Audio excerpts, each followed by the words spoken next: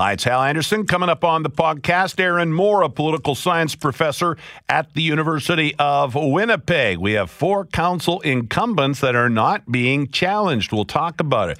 Jasmine Colucci joins us from Canine Advocates Manitoba. There is a new documentary out called Fostering Hope, and she is at the center of it. We'll talk about her. And Adrian Leslie Toogood, a sports psychologist, on why we cheer so hard for Tiger Woods after everything he has done. Please rate the podcast. Please subscribe to the podcast. And now, the podcast.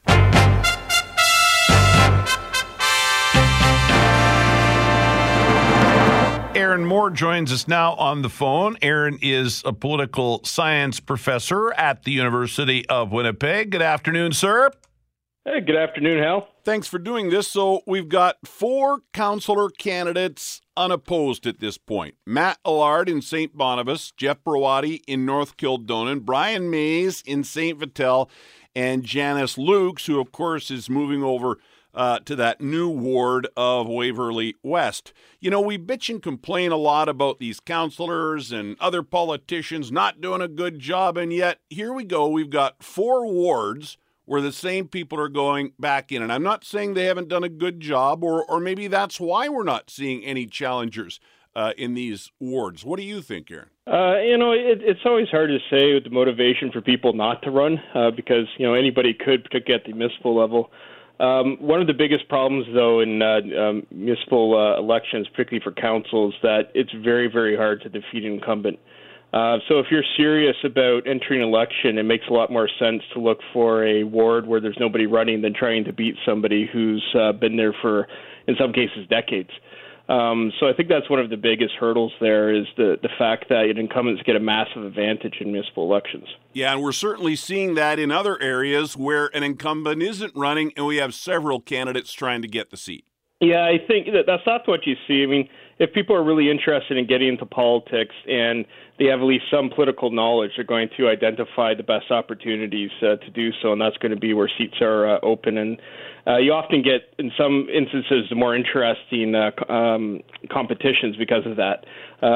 Usually when you see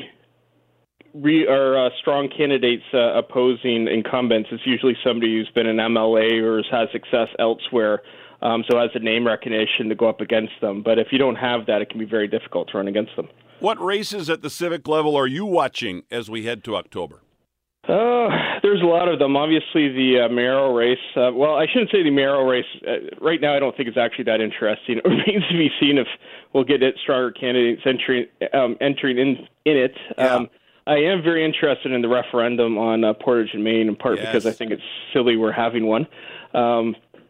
So that, to me, might be the most interesting part of this election.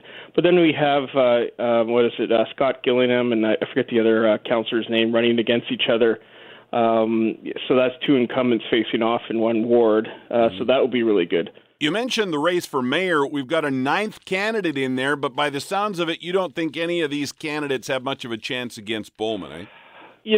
Right now, there aren't any really high-profile candidates. The media is focusing on one specific candidate, I think, largely because she's really gone after the mayor and his record. But aside from her, there hasn't been much media attention for any of the other candidates. And even in her case, I don't think she's going to appeal to a large enough portion of the electorate to really challenge Bowman. This latest candidate, by the way, is a Hindu priest, and I guess we'll see what happens.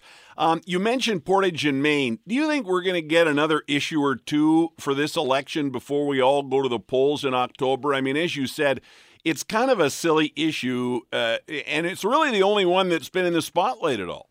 It'll be interesting to see. The real race hasn't started yet. I think that'll start in the fall, leading up to the actual election. Right. Right now, though, I am waiting to see: are we going to have any serious issues to debate in this election among candidates? Because Portage and Main, basing the entire election on that is silly. Yeah. We could talk broader about road infrastructure, water infrastructure. There's a lot of other things we can discuss, but there doesn't seem to have really been anything that's galvanized the public so far. So part of it will be what the councillors or the candidates themselves decide to talk about. And it's really Brian Bowman is in a position where he can still, I think, determine what most of the election is going to be about, although I think that the Portage and Main issue has kind of caught him off guard. Yeah, I actually think the Portage and Main issue runs deeper. I think it's about who can spend our money the best. Who's the best at spending our tax dollars? Because when Portage and Main comes up on the air, I hear from people, yes, about the safety of pedestrians and the opening up of the iconic intersection, but more than anything, I hear about the dollars being spent, and the dollars could maybe be better spent elsewhere. I think that really is what is at the heart of this issue, Portage and Main. It's about spending tax dollars and who can do the best job at that. I think that is a big part of it, and that's often at the municipal level because there's left-wing and right-wing candidates, but for the most part, there's not a lot of difference between the candidates' platforms. So focusing on who you think will make the best decisions, and particularly when it comes to spending, is pretty important. I also think there's a fairly clear suburban sort of inner-city downtown divide that's happening here as well. So for a lot of suburbanites, this is an issue that really isn't on the radar because they don't even go into the downtown. And then there's others who do, but largely as a means of commuting. And that's obviously clashing with people who live or work in the downtown regularly. The issue with that whole focus on the spending, though, is in the grand scheme of things, we're talking maybe $15 million. I'm not even sure if it'll be that much compared to we're spending over $100 million for the Waverly Overpass. So, people do need to sort of focus on the perspective of how much money we're spending on these types of things. I'm not necessarily advocating for or against it. I'm just saying, again, this is rather small. Yeah. This is a rather small issue to dominate an entire mayoral election. So, we could be talking about broader issues about are we spending infrastructure money in general in a good way or not, or are we wasting it rather than focusing on that one specific project. Hey, Aaron, one last question before I let you go here. We have civic elections, we have provincial elections, we have federal elections. I really believe that this civic election is more important than provincial and federal elections. These councillors and the mayor we elect, they really can change our lives the most. Isn't that true?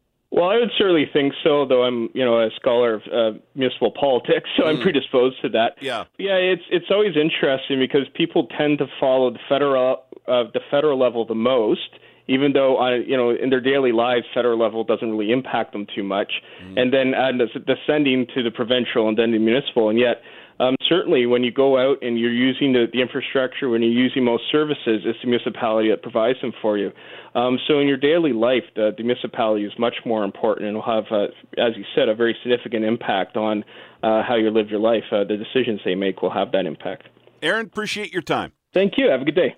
Aaron Moore, political science professor at the University of Winnipeg. And I get Aaron's point that Portage and Main, in the big picture, is a small amount. 15 million at the most, probably less than that. But I really do think that people that don't want anything done at Portage and Main see it as a waste of money. And I think it's about the money. It's not about that number, 15 million, but it's about you're wasting 15 million on Portage and Main. So maybe there's somebody better who can spend my money on more important items. I think that's kind of at the heart of it.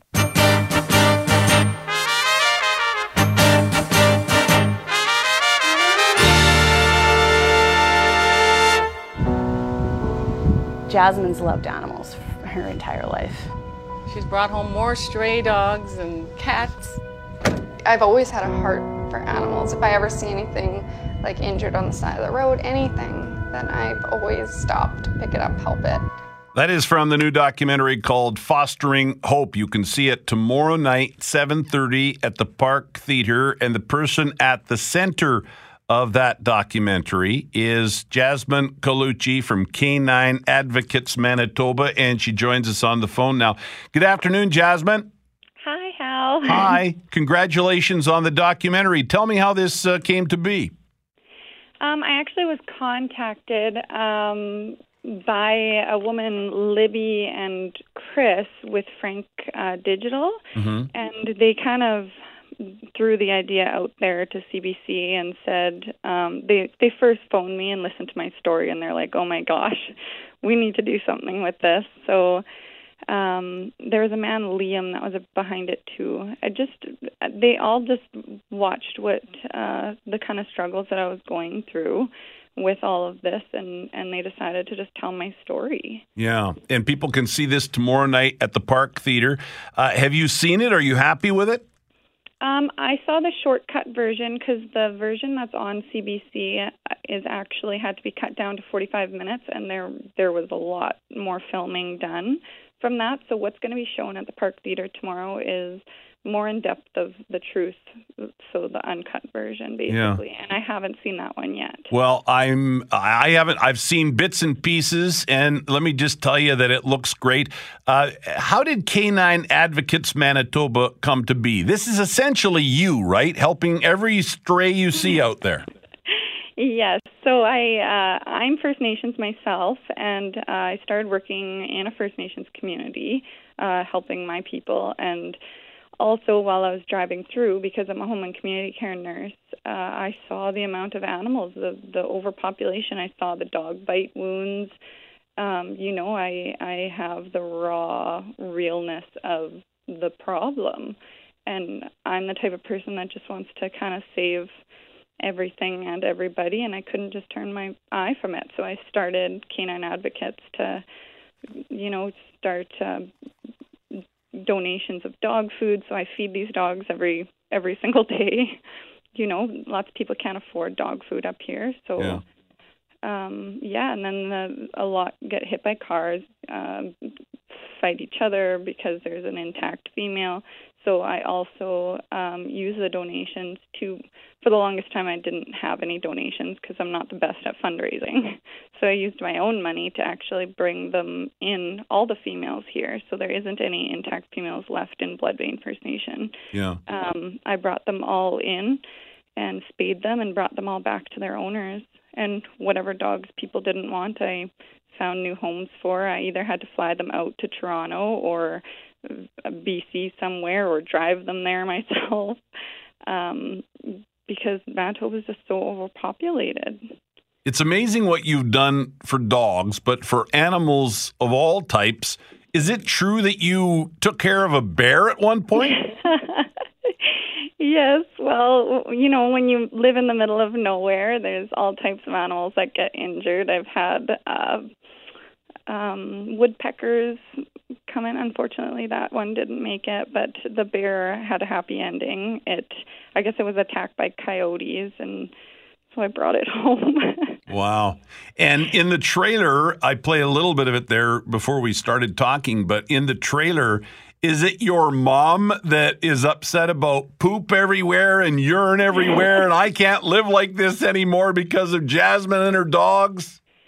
Yes, my parents actually have the biggest heart. They're just amazing humans, and they have helped me and supported me 100% along the way. I've brought home puppies that were kind of on their deathbed, and my dad cuddles them until they pass away, or he's actually syringe fed them until they, get enough energy to be able to go get adopted. Mm-hmm. Unfortunately, they have a smaller house, and we've had to keep lots in the kitchen. Yeah. We them in there, and it just takes its toll on our quality of life and their quality of life. And this documentary, I'm kind of opening up. I'm being a little raw about our life and the tolls it's actually taking. A lot of people think, oh, they're just cute puppies, and okay, come over, do this, have thousands of dogs come through your house. And what's the most amount of dogs you've had in your house at one time? Oh my goodness, I'd probably have to say around 29 to 30. Wow. That is dedication, Jasmine. I mean, that's dedication. Yeah, well, Animal Services isn't too happy about that one, but yeah. Yeah. And I mean, some of these dogs are in pretty rough shape as well. Like I saw one in the trailer where it had, is it called mange? Yeah. That's just heartbreaking. Yeah, we've had lots in conditions like that, and even worse, to be honest. Yeah. Wow. And so if people want to help Canine Advocates Manitoba, which is basically your organization, are you going to somehow use this documentary to raise some money so you can help the dogs? Or what's the best way? If somebody's hearing this and they go, man, she's doing good work, I want to help her out, what's the best way to help? You know, donations help because it costs, upwards to $400 to fly these dogs out per kennel. Through WestJet, but ideally what we want to do is kind of just lobby the government and keep emailing them and bugging them. If you go on our page on the Canine Advocates Manitoba Facebook page, we actually give emails of the people in government that we would like for people to email to try and get some change here in Manitoba, really.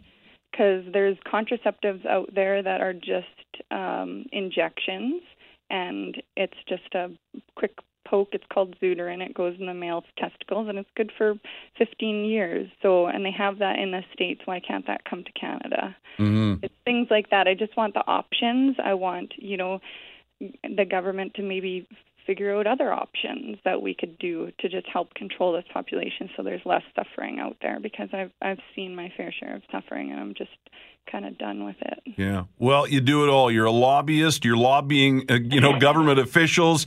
You're feeding dogs, taking care of dogs, filling your house with dogs.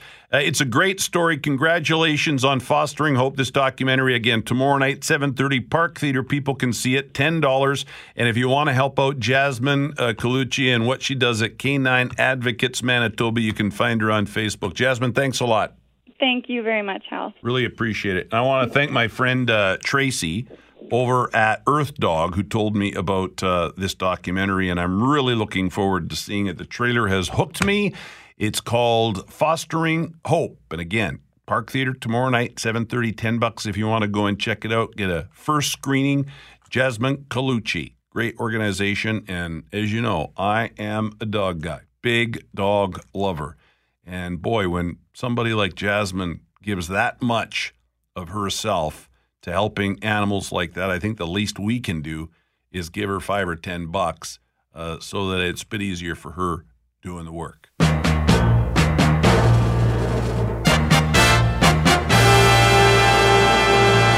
Right now, let's talk about this. Got a twirl on it, BK. What a shot.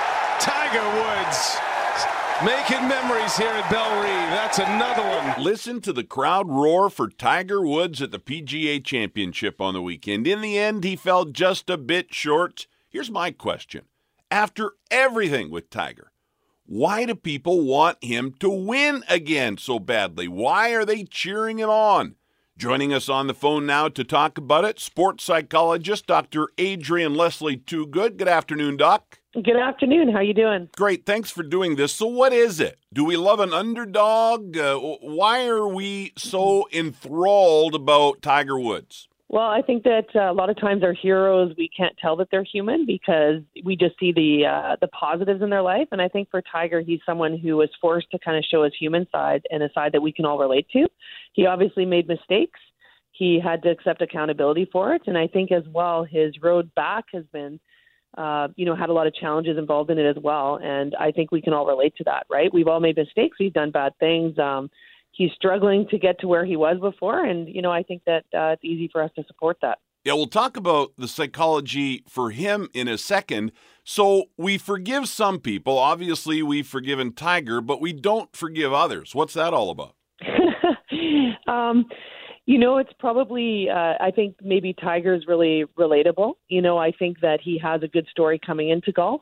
And again, I think he's very human, and we connect to, that human part. I'm not sure why we forgive others and don't forgive some. I think there's probably that could be a longer conversation. Yeah. But he's definitely someone that a lot of people want to see succeed. I think the other reality of the situation is he's a pretty special athlete, and he's capable of doing some pretty amazing things, and people admire that as well. He certainly is. I'm not even a golf guy, but I was watching on Sunday afternoon, which is crazy. I mean, that just explains right there the interest in this guy.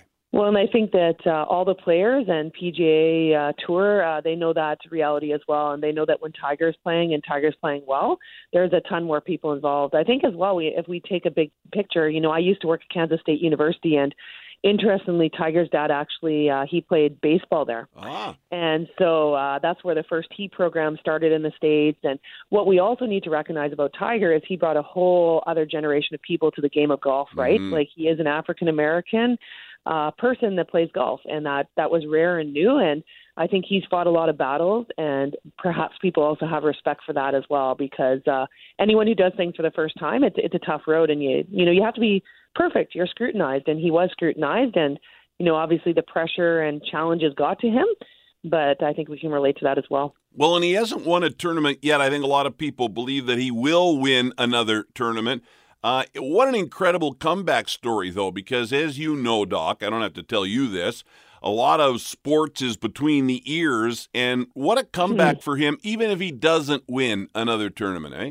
Yeah, well, and I think through it all, because of the situation, he's really been forced to learn a lot about himself. And even when he's gone back to basics, he's relying on himself again, rather than, he'd surrounded himself by a lot of very great professionals and great swing coaches, but he was starting to listen to them instead of himself. And, I think he had to grow up too. And I think that's something that a lot of people wanted to see as well, was him to own his mistakes and be a bit more accountable. And, he's grown, I think, as a golfer, but also as a person off the golf course. And, I think that's admired as well. Well, and it's interesting, too, to see some of these young golfers now that are winning these tournaments. They're muscular. They're sort of the way Tiger was when Tiger came on the scene, right? And now it's kind of becoming normal in the game of golf. It definitely is, and that's something that people don't understand as well, is the depth in the sport of golf, especially on the men's side. It's very, very difficult to make it. And so the challenge for Tiger is when he played, he was so much, I don't want to say he was so much better than everyone, but he was a very strong competitor for sure. Whereas now there's just a ton of people in the field that have the ability to win on any given day. And so I think it's a whole different game. And perhaps he had to wrap his head around that when he came back as well, is that it is a different game. And he had to embrace that challenge rather than expecting to, be guaranteed to win if he played his game. He could play his game and still might not win right now. Hey, Doc, one final bonus question. Is there one sport where you need to have a stronger mind than another sport, or do you need a strong brain, a strong head on all of them? I think at the highest levels, as you mentioned, it's very much a differentiating factor. And I think that all sports have a mental component for sure. I do think the sport of golf is unique in that you're out there for 4 hours. And I mean, we could shut you in a room for 4 hours, not on a golf course, and you'd have lots of thoughts that weren't helpful and lots of emotions going through. So, right. I think that there's the sports that have that downtime and that technical skill component can be tough. So, we don't think of this, but curling's another sport like that too. Lots of downtime, lots of time to get in your head. Yeah, that's a very good point. Hey, Adrian, thanks a lot for this. I appreciate it. Thanks. Have a great day. That is Adrian Leslie Toogood. She's a sports psychologist.